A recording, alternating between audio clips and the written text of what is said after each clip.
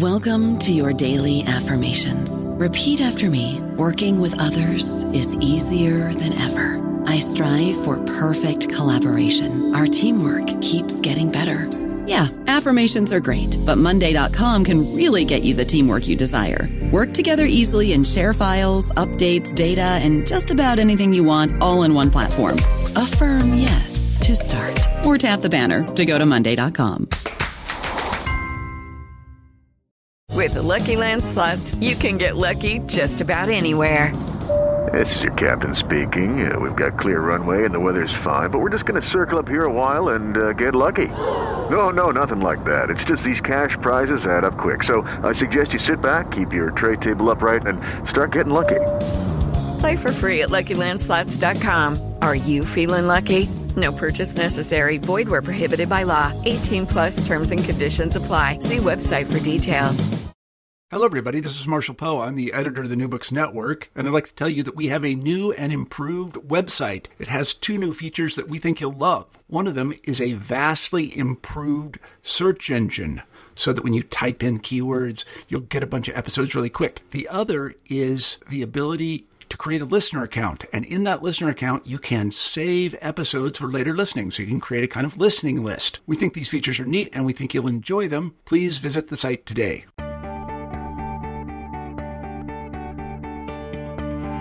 Welcome back to New Books in Psychoanalysis, a podcast channel on the New Books Network.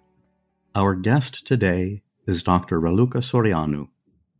Dr. Soriano is a psychoanalyst, an effective member of the Psychoanalytic Circle, that's the English in Rio de Janeiro, and reader in Psychoanalytic Studies at the Department of Psychosocial and Psychoanalytic, University of Essex. She was part of the Waiting Times Project, supported by the Wellcome Trust, exploring the connections between time and care. Dr. Soriano is an academic associate of the Freud Museum. In the past 5 years, she has studied the Michael Balint Archive, found at the British Psychoanalytical Society. She joins us today to discuss her book, Working Through Collective Wounds, Trauma, Denial, Recognition in the Brazilian Uprising, which formulates a theory of collective trauma, drawing on the work of Sándor Ferenczi. The book was published by Palgrave in 2018 as part of their series, Studies in the Psychosocial, which is distinguished in part by its emphasis on affect, the irrational, and unconscious process. Dr. Soriano, welcome to the program.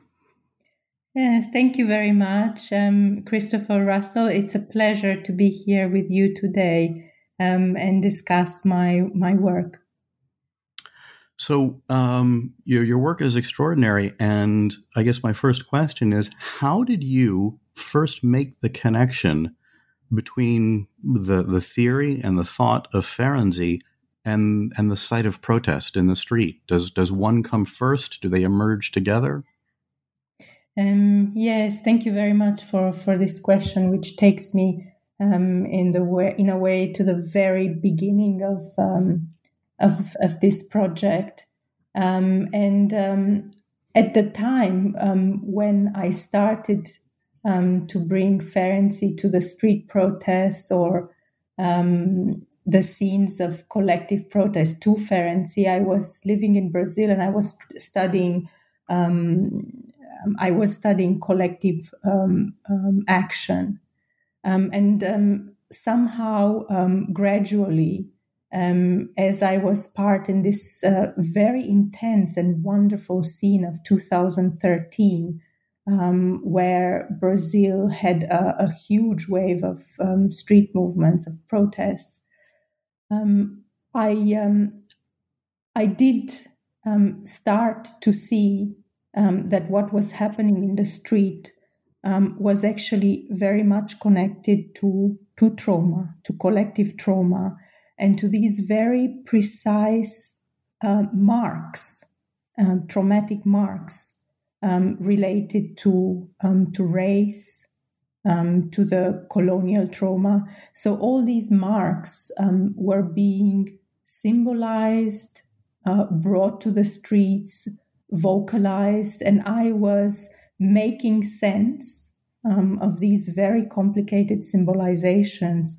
as a non-Brazilian, as somebody who had a great attachment to the country already and was trying to accompany these complicated movements, but indeed as a non-Brazilian. So I, in a sense, I did go to the streets in this occasion with Sándor Ferenczi, and I understood more and more of what was happening by drawing on his insights on trauma. So in a way, I had already worked, and I had a strong intuition and a kind of I guess one of my areas of investigation was around the openings of Ferenczi's theory to the social, but the way it all worked, the way this line of investigation composed itself was in the actual protest, in the heat of that important political moment in Brazil. So for our listeners today, can you sort of frame what the protest was about, and also, and this will be probably the more difficult, the main thesis of specifically confusion of tongues? What were the two things that were happening? Yeah, so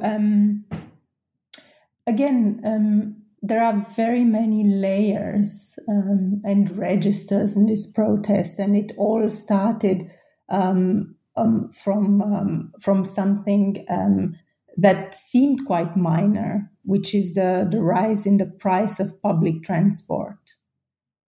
So this was the spark.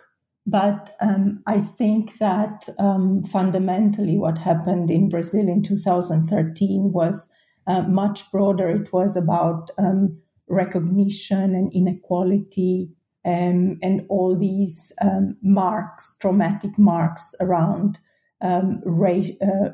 racial dynamics. So it's very difficult to summarize what was happening then. I think it was a societal movement for mourning, in a way, that's why the book is called Working Through Collective Wounds, that I think that all these traumatic marks were, in a sense, coming forth and was enabling big and large scenes of mourning that were not possible before, I think, in Brazilian history. And so, in a sense, that's now moving to the second part of your question. What did I find, or what did I write into the book? And then one attempt at a short answer would be a symbolizing crowd. Yeah, so I actually start the book with this image of the irrational crowd, of the mob, which I think is a very strong image that haunts both social theory and psychoanalytic theory. And my experience is that what I found in the streets then in Brazil was a symbolizing crowd, a crowd that was able to create very precise content, that was able to put things in relations in a very, very precise manner.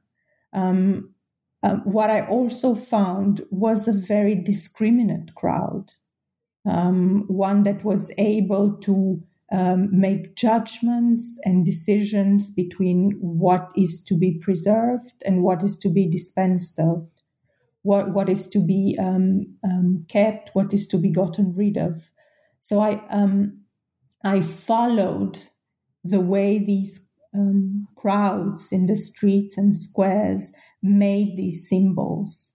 And I tried to unpack them, and I tried to look at these ample scenes where some complicated reenactment was taking place usually, and also some kind of act of mourning. It's interesting. Yeah. Mm-hmm. Well, I was going to say when I first, when I prepare for these interviews, I read the book and I have, one or two things that stay with me without taking any notes whatsoever. The things that I'm like, okay, I could have done the interview. And one of the two things that really stayed with me, and it actually came up in the class that you taught on Friday that I took, is the word precise, both in the street and also the precision in Ferenczi, in his writing, in this matching up of precision. And one of the things that you engage, you say that the book is putting together a theory that can account for the precision of symbols.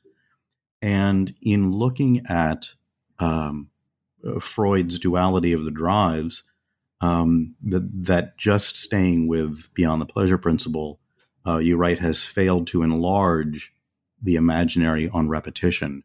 So what does Ferenczi bring to Life Drive, Death Drive that allows us to enlarge and create the precision?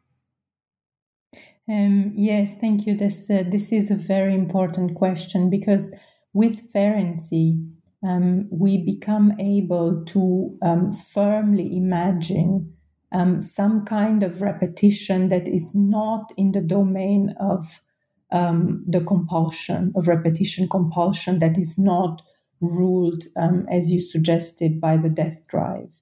Instead, it is a more creative kind of repetition, one that reenacts, one that puts these elements of the scene of trauma in relation to one another, that recreates this scene, but almost with a pressure in it to work it through, to make a new connection, to make a new link, a new tie, so that some form of thought or life becomes possible.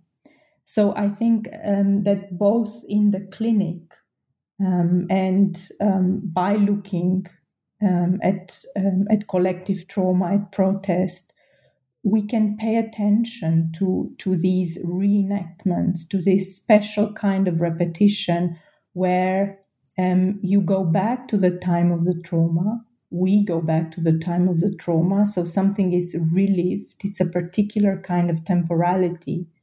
It's, of course, a very dangerous temporality, but one that is potentially very enabling in terms of making that new link, enabling something that was not possible before, giving a meaning to that horrific first scene, making a symbol, indeed, by using the elements of the scene of trauma. So I think that throughout the book, this is very important for me, and this is how I write my vignettes. They're all some sort of reenactment where a very strong symbol is made, where new connections are enabled, and thus perhaps we have taken yet another step in working through something that is indeed immense, like the colonial aggression. Well, it's when you mentioned just now your vignettes, you went into the street and you said you made a series of recordings, and that the vignettes, you say, you're not listening to recorded material, but an embodied registering of rhythm. And you use the phrase, the rhythm analyst walking through the protest. What was the embodied register of rhythm? You say you noticed a repetition in it. Yes, it's interesting here that when I first started to follow the protests and to go to the streets, I actually felt this need at times to have a recording device on, of course, no voice was discernible. It was just about some sort of very loud and intense music of the street. Now, I never went back to the recordings and I never listened to them. I still have them somewhere, but they seem that's where they belong in a way, not being accessed or listened to in that way. Because as I was progressing in a way with my accompanying the movement, I realized that the place for making that recording, for looking, then registering something that is repeated or created, or something that derails, or something that cracks, or something that is saved, is indeed my own listening, and using myself as an instrument, perhaps in a tradition of ethnography as well. Yeah, I speak in the book of psychosocial and psychoanalytic ethnography, but then I really like to talk in terms of vignettes, like you mentioned, because these vignettes are more linked to this idea of a scene or of a moment. A moment in the flux of perhaps less meaningful repetition. So we go on and on and on with the same rhythm, and all of a sudden something happens. And for me, that something is always read in libidinal terms. So the crowd does something new with its own rhythms, and make something new, in a sense, out of its own libido, invest something in a new way. And this has a sound and a rhythm associated to it. It makes a chant in a new way. It chants something different. In Portuguese, they're called palavra de ordem. So it chants in a way it's not chanted before, and something breaks in the rhythm. I remember now one of the chants that most impressed me in the protest, and I heard it on a recording. It was not even in the flux in the street, and this chant is disnecessario, which means unnecessary.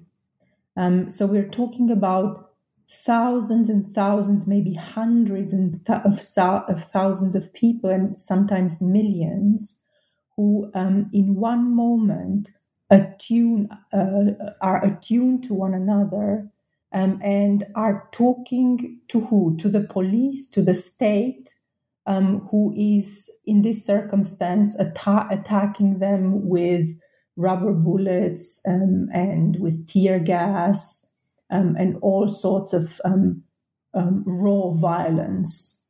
And met with this raw violence, the crowd returns something outstanding in a rhythmically attuned way, which for me is akin to an interpretation. So the crowd interprets the raw violence of the military police and qualifies the violence and says, this is not necessary. It's not dictated by any imperative to maintain law or order. It's just excessive use of violence. So I think some of these very interesting turns and spins of symbol and interpretation in the crowd are very relevant today, where we have similar encounters around this massive anti-racist mobilization that we're seeing now, where in the name of law and order, a lot of violence is unleashed on a fundamentally symbolizing crowd that is trying to be sad and to mourn and to bury its dead or its symbolic dead, and so on. Well, yes, what's interesting about what's happening now is I started reading the book in the very first week here in New York, and I guess globally, of the larger protests around the murder of George Floyd, Breonna Taylor, and others. And in the early part of the book, there's the discussion of the traumatic forgetting of the recent past. And I thought, oh my gosh, we're not going to speak for 6 weeks here. Will it be already forgotten? I became anxious about that. And of course, it's not. The other thing that stuck with me in the first reading of the book, which was very interesting, if you could talk more, that what you call the interrogation of the crowd, asking what do the protesters want, what is their program, what do they represent, that is that those questions create, even if they're presented benevolently by the journalistic left or anybody, but that they represent an impossible demand. Yes, I will actually start by associating a bit with your first note on the forgetting of the recent past, because I think, as you were suggesting, now in the context of these new mobilizations, I think the sort of recent past is still in the making. So we all are wondering what will happen to the memory of what is happening now. And I think we need to be very, very cautious here, because I do suggest in the book that to interrupt a very important process of collective mourning that has been unleashed, that has begun, is a very, very dangerous thing.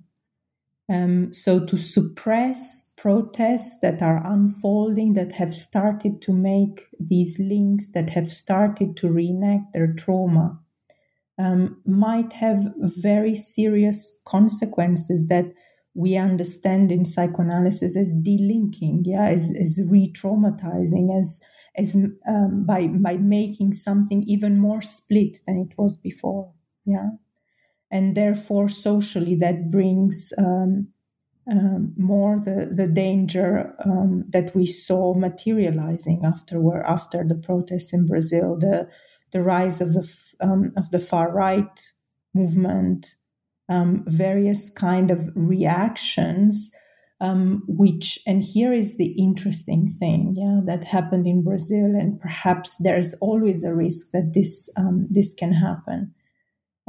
After the protest, if this mourning is interrupted, and there is a moment of resurgence of the far right, of sort of unleashing all sorts of demons that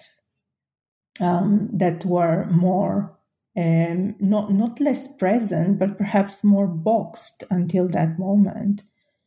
So they are unleashed again, and then there's a tendency to blame the protest. Look what you have done. Look what you have unleashed. It's very touching how in Brazil the activists receive this massive projection of being the ones to be blamed for the chaos that came after, for the surge in far right movements. But again, in my understanding, that kind of dark aftermath that can include all the things I was talking about, it's connected to interrupted mourning. It's connected to suppressing the protest, to not allowing that complicated scene that was initiated to have some sort of resolution. Of course, it's always precarious. It's never complete. We know that from our psychoanalytic work. But there is a difference between some sort of closure, some sort of completing the making of the symbol, as opposed to leaving it entirely open. It's as if the analogy here is an interrupted analysis. It's not the same to have set an end, however difficult that is, however much we could talk about no terminable or interminable. It's very different to set an end and to carry out the process, or to just interrupt it very abruptly. That was on the first note. And may I ask again the second part of your question, because I thought it had two parts. No. Yes. The idea that no matter how, in a sense, generous or benevolent the question, what do the protesters want? What do they represent? Mm-hmm. It's an impossible demand. Yes, and this has to do with what in the book I refer to as following Cornelius Castoriadis, another psychoanalyst and philosopher, what he calls magma and the radical social imaginary.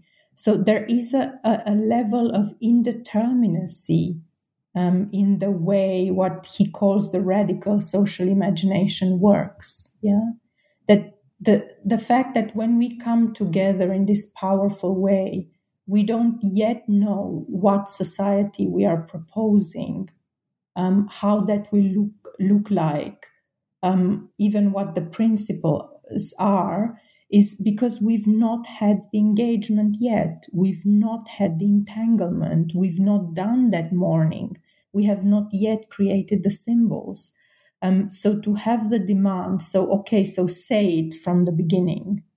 I would say it's not fair. It's not possible, because that's by way of entanglement that is produced, by being together, by cohabiting that political space, by coming up with these shapes and forms and solutions and so on. So I'm very wary. I think that's one of the ways in which ideology works, no, and the thing itself is interrupted, rather. Yeah. So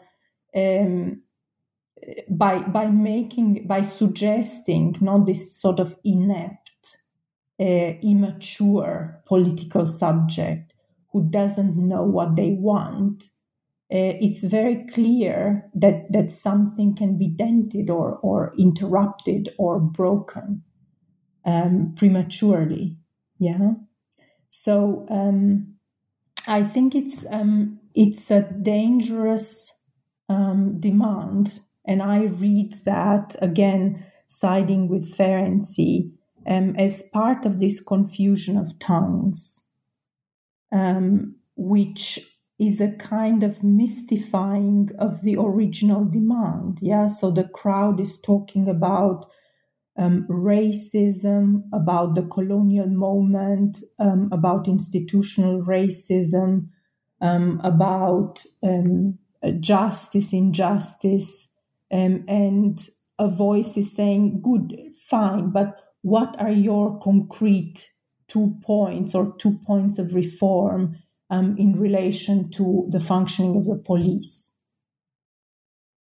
That's fine. I mean, it's always good to try and on some level be precise, but it's always, you see, it is a move of registers, which creates a lot of confusions, because it's not receiving the demand on the terms and to the intensity that the demand is formulated in the first place, which is about system change.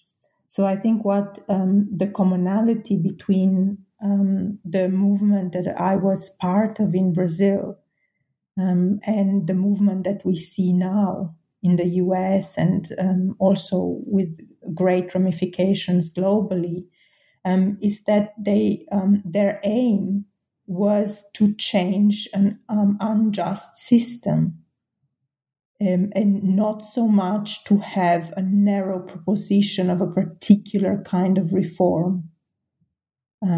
So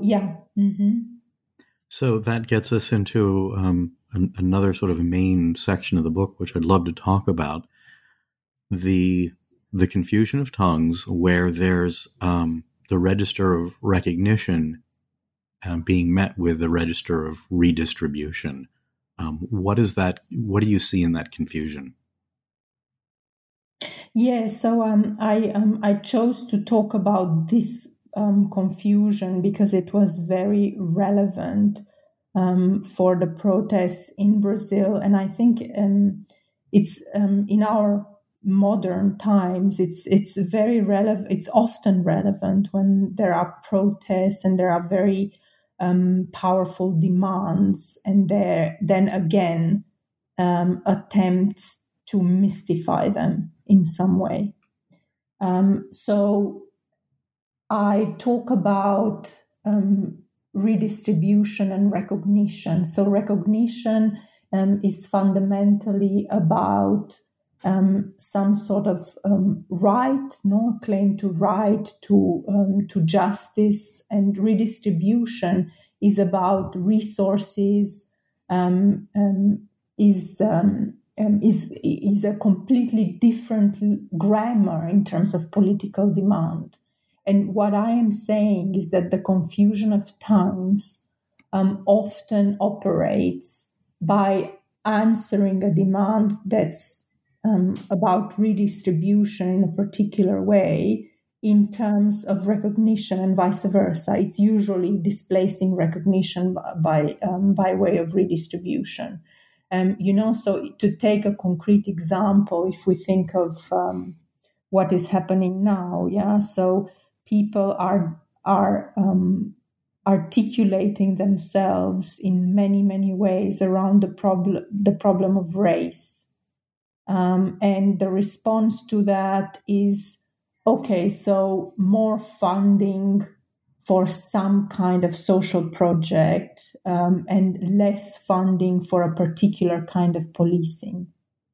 You see that although we might say that, it's a first move, or we need to start somewhere, by changing the register, something is lost.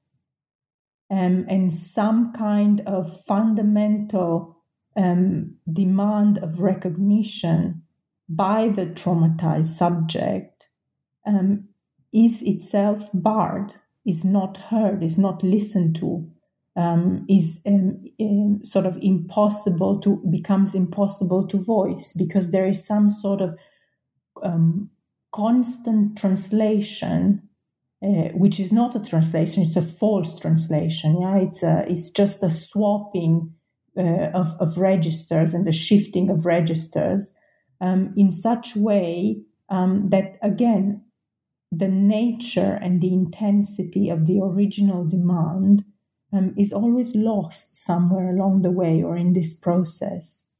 And I think that is dangerous. And it's part of how working through can never be done. We can never work through the traumatic wound if in the difficult moment, when that can be articulated collectively, when it can take some form, where some of the markers, some of the marks connected to,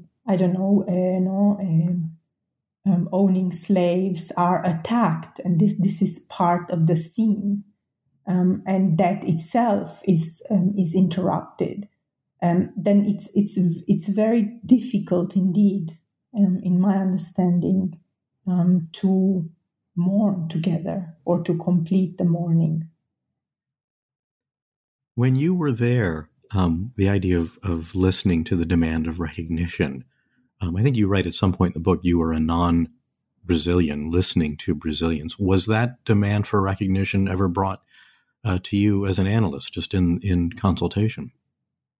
Yes, thank you for this question, because it takes me back to the origin of the book, and to the fact that indeed at the time I was practicing psychoanalysis in Brazil, and I was also practicing in a social clinic in Brazil, where we were seeing a population that normally does not have access to psychoanalysis. People who live in the favelas, who sometimes they can pay almost nothing or just the fee of the bus ticket to get to the session. So I think I had an important access to this register of recognition and to the way it was symbolized and dreamt in dreams and expressed in the discourse and in the words of the patient, in the free associations. So I think that it was an important experience in terms of how I got to write this book, to be the non-Brazilian analyst of Brazilian patients who were talking in a particular way to me about race at that time, and then to have this experience of being in the street and seeing how these symbols were formed and how these large reenactments were possible.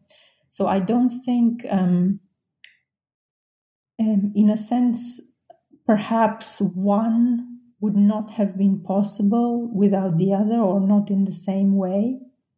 There is a sort of hidden, perhaps hidden or deep book that is not happening actually in the pages of the book, which is about the clinic and patients' dreams, and how that brought me closer to understand exactly what was happening politically and what was happening in the streets.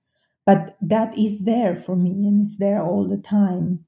And it comes back to me whenever I'm confronted with understanding something else, something perhaps of a similar grammar and yet different. Well, what's interesting is you mentioned that in the clinic that maybe they could just afford the bus fare, and one of the there's many, but one of the most moving temporalities for the precise symbol is a passage where you said the protests start. It's over the price of public transport, the 20 centavos, and you write that the tired body of the commuter, forced to stand on public transport on overcrowded buses and metros for 3.5 hours to make the same journey back at the end of the working day, a body arrested in one of transiting the grids of the city, is not just the tired body of the present, but the exhaustion that belongs to another time, to the traumatic memory enacted every single day of being trapped in a moving container packed full with other human bodies. Some centuries ago, the container was floating over the Atlantic, bringing slaves to the ports of Brazil. It's an incredible image. I don't know about you, but I'm very busy and I don't have a lot of time to cook. That's why I subscribe to Factor. Eating better is easy with Factor's delicious, ready-to-eat meals. Every fresh, never frozen meal is chef-crafted, dietitian approved, and ready to go in just 2 minutes. You'll have over 35 different options to choose from every week, including Calorie Smart, Protein Plus, and Keto. These are 2-minute meals. Factor meals are ready to eat and heat, so there's no prepping, cooking, or cleanup needed. They're flexible for your schedule. Get as much or as little as you need by choosing your meals every week. Factor is the perfect solution if you're looking for fast, premium options with no cooking required. Sign up and save. We've done the math, and this is important. Factor is less expensive than takeout, and every meal is dietitian approved to be nutritious and delicious. Head to factormeals.com/NBN50 and use code NBN50 to get 50% off. That's code NBN50 at factormeals.com/NBN50 to get 50% off.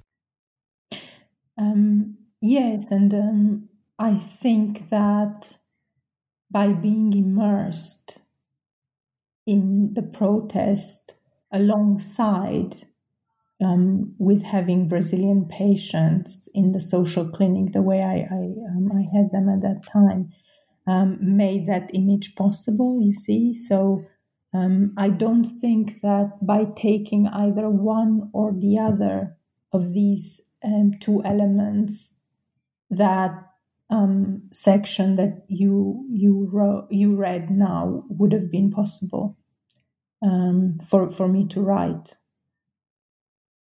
And what was interesting to me is in doing the research for this book and all the conflict that is being talked about today, something that I did not know was that at the end of our Civil War in 1865, that there were roughly 10,000 Southerners that rather than rejoin the Union, they were more interested in slavery, and a lot of them went to Brazil and just started up again. That was their interest, and I never knew that connection to Brazil. We talked earlier of the state confusing the tongues, the state saying, "You have caused this, you the mob," and you write about an experience that is broken glass was chosen over political banners. Can you talk about that? Because that was a very beautiful passage of the Museum of Remembrance vanishing overnight.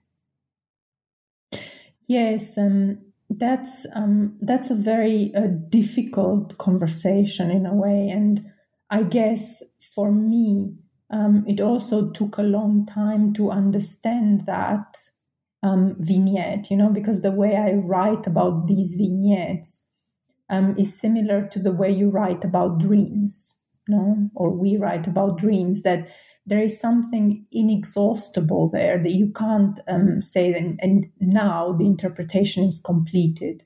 There's always something else you can spin, or something else that comes out as you move on all the elements. And this was a bit like a scene of a dream, that on one night, one of actually the first nights of huge protest in Rio, when I think indeed more than 1 million people were in the streets. The evening ended with hundreds of people weaving their banners on a fence. And then sort of as we were leaving the protest, we could see what the others had written. And that was an opportunity indeed to see each other politically in a way that we had not seen each other before. After that, as it then became often the case in nights of protest, there were some breaking of sort of bank windows and such. And when I came back the next morning to the same site, the rubbish collectors had moved, cleared out all the banners, all that hundreds and probably thousands of banners. I didn't even know how it was possible, because it was a considerable weaving, that I had witnessed, and everything was cleared out in the light of day. There was no trace of that whatsoever.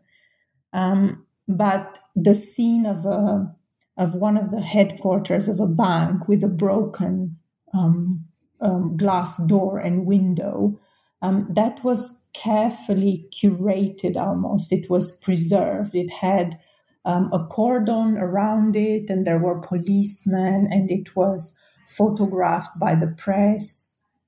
So that is a very powerful scene about what is preserved, when the day comes, and in daylight, what is preserved and what is hidden away, so that it can never be found again, so that we can never look at each other again. In the particularity of our suffering, of our messages. So that for me became indeed a psychic scene about how power works, and how sometimes various aspects of the state, and its sub-assemblages and institutions, is operating in a way under the power of the death drive and delinking and destroying and attacking symbols. So it's not that it's not giving the recognition only on the terms that it is demanded by the protest, but it is also attacking and destroying symbols and not allowing the connections that need to be made. So this was just a powerful scene out of a series of scenes where I've observed this kind of what I called in the book voracity of the state. Yeah, the fact that the state, it's almost like an avid belly. It's eating up the symbols. It's destroying them in some way and preserving this confusion of tongues. Because again, talking in terms of the confusion of tongues, if we look at this scene, what is the confusion of tongues? So again, the demand of recognition and the very precise political messages and articulated political messages of the crowd are mystified and portrayed as an indiscriminate mob that is destructive, that breaks everything, in its way, damages things and just produces chaos. Yeah. Well, this is great because this gets us into, despite all of that, and you, in a sense, dedicate the book to the remarkable social fact that despite the efforts to desynchronize, Orphic socialities come to life and we are able to recognize each other. So you talk a little bit about Ferenzi's idea of Orpha and then how that becomes an Orphic sociality. So I followed Ferenczi with his construction of Orpha. And Orpha is an odd psychic fragment. I say in the book a lot that with Ferenczi we become able to ask questions about what psychic fragments do. And some fragments are involved in the work of denial, and other fragments are more in the work of precisely recognition or mourning or linking or, I guess preserving something that could otherwise be destroyed. And this is sort of the social scene that I'm very, very interested in. And I think with Ferenczi's Orpha, with this curious fragment, that's a fruit of the scene of trauma, I think we become more able to understand another curious phenomenon, which is how something can be spared. So often we will be on the verge of destruction, on the verge of panic, on the verge of trampling each other, killing each other, and then something happens. And I'm very interested in that something that happens, that particular gesture or putting things in relations or, movement or sequence of movements that transforms a potential disaster that's nearly come. So we're on the verge, on the brink of it, into, again, something that is spared. That is not crushed, not killed, not destroyed. And in the protests, I many times I had the chance to see such Orphic scenes where almost in a totally unlikely way, in a way that shocks us on some level, something is spared.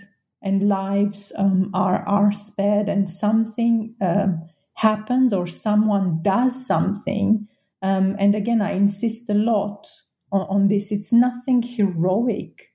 It is a phenomenon, mostly in my experience, it is a phenomenon of attunement. When somebody falls into synchrony with others in a particular way that enables this gesture to occur.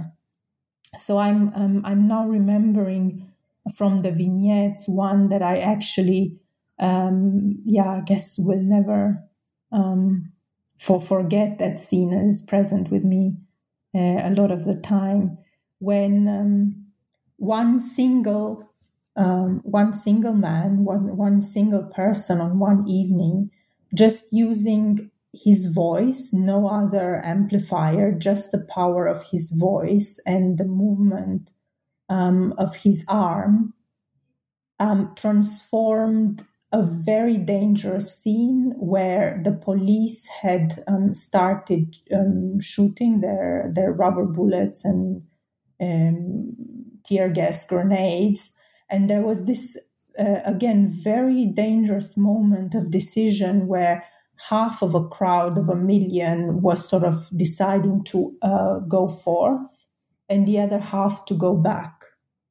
And this was sort of body-to-body friction. I mean, there were really many, many people crammed into a tiny space.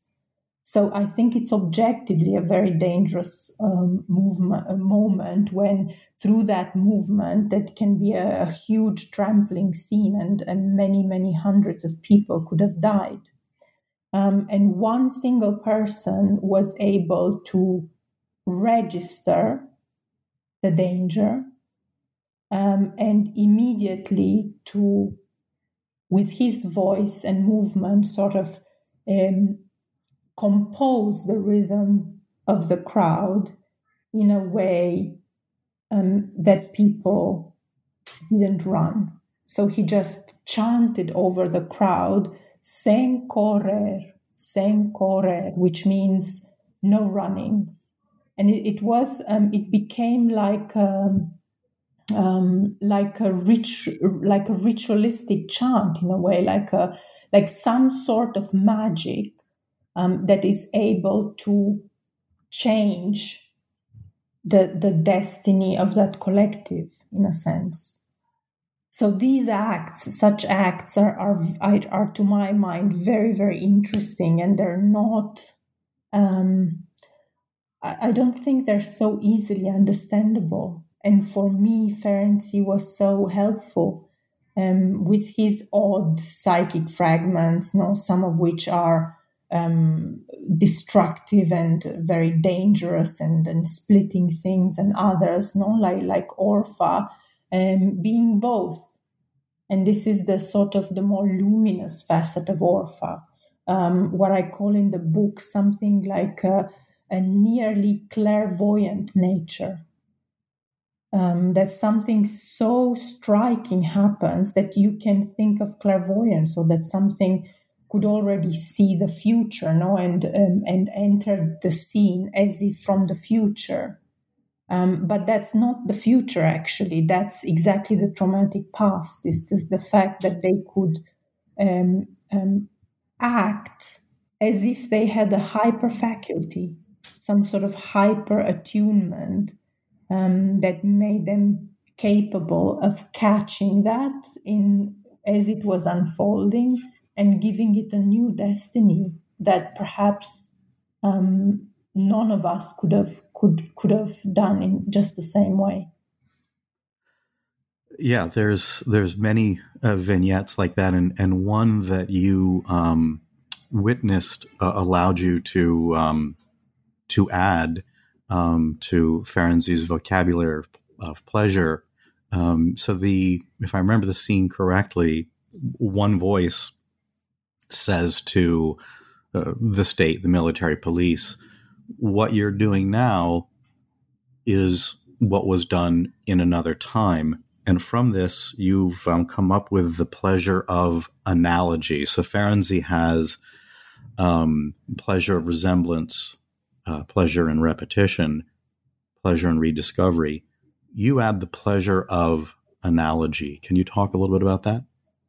Yes, and thank you for the question, because it allows us to make an important comparison to Freud, perhaps, and to stress the fact that Ferenczi does have a lot to offer in terms of how we make sense of the social bond and how we understand how we can be part of a group. And I think that Freud took us so far with his texts, with many of his texts, but mostly with the group psychology, and the analysis of the ego. But there, the one psychic process that makes the group bond readable is identification. So without that, it's pretty much opaque how we can be part of a group, and identification, and then the connection with the leader. So without that brilliant discovery of Freud, that you put the leader in the place of your ego ideal, already our both vertical and horizontal bonds no longer make sense. And I think that Ferenczi has to add to that quite a lot by making possible to imagine this sort of attunement, this sort of resonance that we can experience by making this complicated political analogy that I try to talk in the book as in terms of putting yourself in relation to power, and then observing that someone else is in an analogous relationship. So I say that I stand in relation to power in the same way that you stand in relation to power. And by making this double relation possible, and tracing it, my relation to a political object, your relation to a political object, and then the relationship between the two relationships, that makes a new kind of bond possible. And I think this is very important, because it takes us, it maintains us very much on psychoanalytic territory. But I think it's a territory where Freud did not take us, and where Ferenczi can definitely take us. And I think that, you were talking about analogy. I think that word is so folded into Ferenczi's work. And I think in the course you attended recently, I stressed that very much. I think it's a method for Ferenczi. He thinks that the psyche makes analogies. So it's like there's a new kind of operator in the unconscious, which is the is like. This is my reading of what he does. And then this operator is like inspires a kind of epistemology, if you will, where how we make sense of things is ourselves by making analogies, by tracing the way in the stream of free associations we can trace the analogies. And so it's always about a kind of double relation, the relationship between relationships, if you want. And that, in my understanding, is also the foundation of a new kind of relationality that's about not displacing the other, not thinking that I am in your place or you are in my place, or it's completely interchangeable, or some kind of complete empathy is possible. But our sets of relations might have a resonance between them. And that is, if you want, the matter of politics. I knew that this would happen. We're coming near the end of the time because the book is so rich. We've talked. I've asked maybe 7 questions. I did this as an exercise for the listeners. There are 224 questions in this book that are asked and engaged with. It's quite rich, but I'd like to end with. That's a true present. I think nobody has returned me the count before, so thank you very much. 224. But why don't we end today with 2 of your questions as we get to the end of the book, which is this: what returns to psychoanalysis after taking Ferenczi to the streets and the squares alongside crowds in protest? And what returns to social theory after we've taken Ferenczi to the streets? Yes. I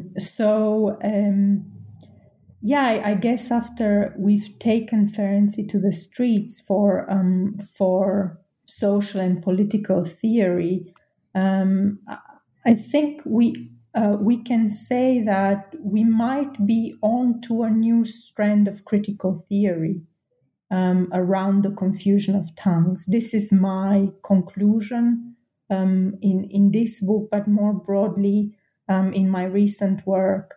I think there is a sort of analytics around the confusion of tongues that makes it possible to talk about ideology, even about emancipation, about phenomena of submission. So what does it mean to obey authority? And so on. So it's very, very powerful what happens if we start taking seriously the confusion of tongues and making these readings for social and political objects, but more powerfully for scenes.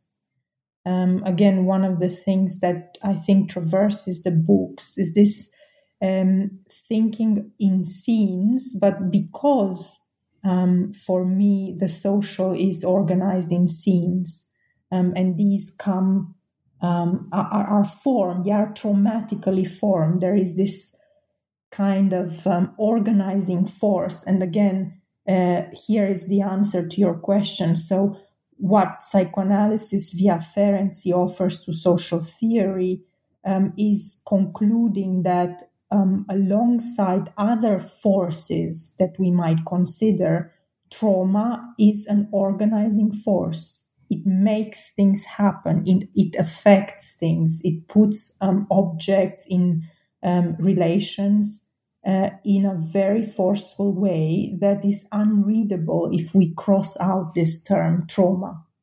Yeah. So this is one side of the story, and of course, if we think about what we might gain in psychoanalysis after going out there in the streets, there are so many things. It's hard to summarize them, but for myself, I think I've gained really more awareness in my own work with patients around issues of race, for instance. Like you asked me before about the relationship between the consulting room and the street. I think the book would have been different or even impossible without the consulting room, as I mentioned before.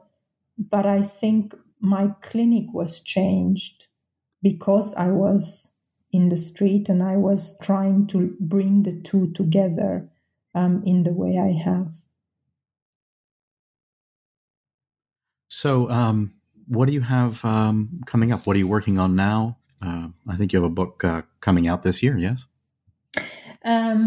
Yes, probably it will be actually next year. I'm working actually on 3 main things. So the next thing probably next year, and then the second volume in 2021, is actually an edited book, two edited books on Michael Balint. And this is very, very important because, of course, Michael Balint is one of the inheritors of Ferenczi, and he's one other difficult object of memory in psychoanalysis, and very rich mind and theorist. And we will look in this book together with Judith Sekac and Ivan Ward. We will look at various facets in Balint's work, from his life and work, from his context in Budapest to later on his work with Balint groups, which is something that I'm particularly interested in. So that's one project. And then I have two more markedly Ferencian projects. One of them is very dear to me because it's a dialogue with psychoanalyst Jakob Stauberg and literary and cultural theorist Jenny Wilner. And we are looking at his theory of trauma, at his Thalassa book, at various aspects of his work in a book we are co-authoring. And then I guess the project that marks this period is a more clinical book on Ferenczi's theory of trauma, which contains a lot of clinical material and brings forth the fragments, the psychic fragments I said I'm so interested about. So it's the psychic life of fragments. That's what the book is called, on splitting and the experience of time in psychoanalysis. Good. So you'll have to come back and join us again for your books. Yes, with pleasure. It was a truly rich conversation, and I loved your questions and the reminder of the. I even jotted it down. 224 questions. I'm not sure numerologically what that means, but we shall discover. We shall discover. And then for anyone interested, because in this time of pandemic and coronavirus, everything is online.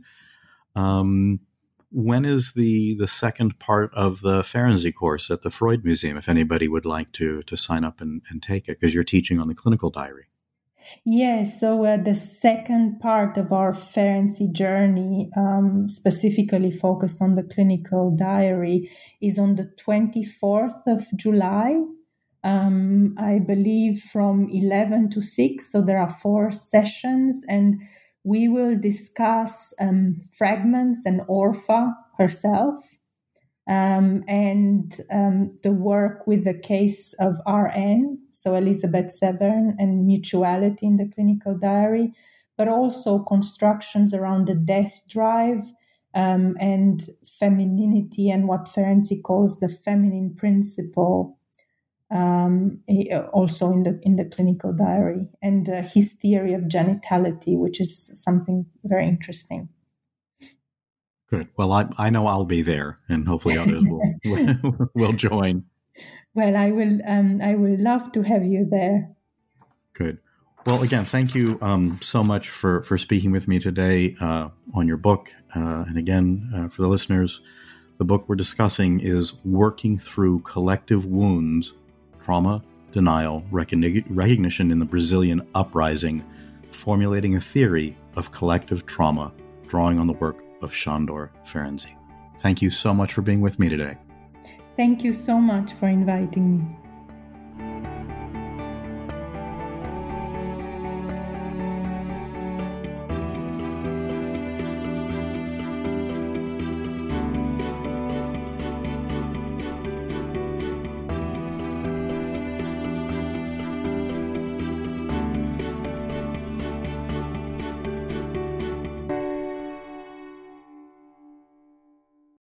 Hello, it is Ryan, and I was on a flight the other day playing one of my favorite social spin slot games on ChumbaCasino.com. I looked over at the person sitting next to me, and you know what they were doing? They were also playing Chumba Casino. Coincidence? I think not. Everybody's loving having fun with it. Chumba Casino is home to hundreds of casino-style games that you can play for free anytime, anywhere, even at 30,000 feet. So sign up now at ChumbaCasino.com to claim your free welcome bonus. That's ChumbaCasino.com and live the Chumba life. No purchase necessary. VGW. Void where prohibited by law. See terms and conditions. 18+.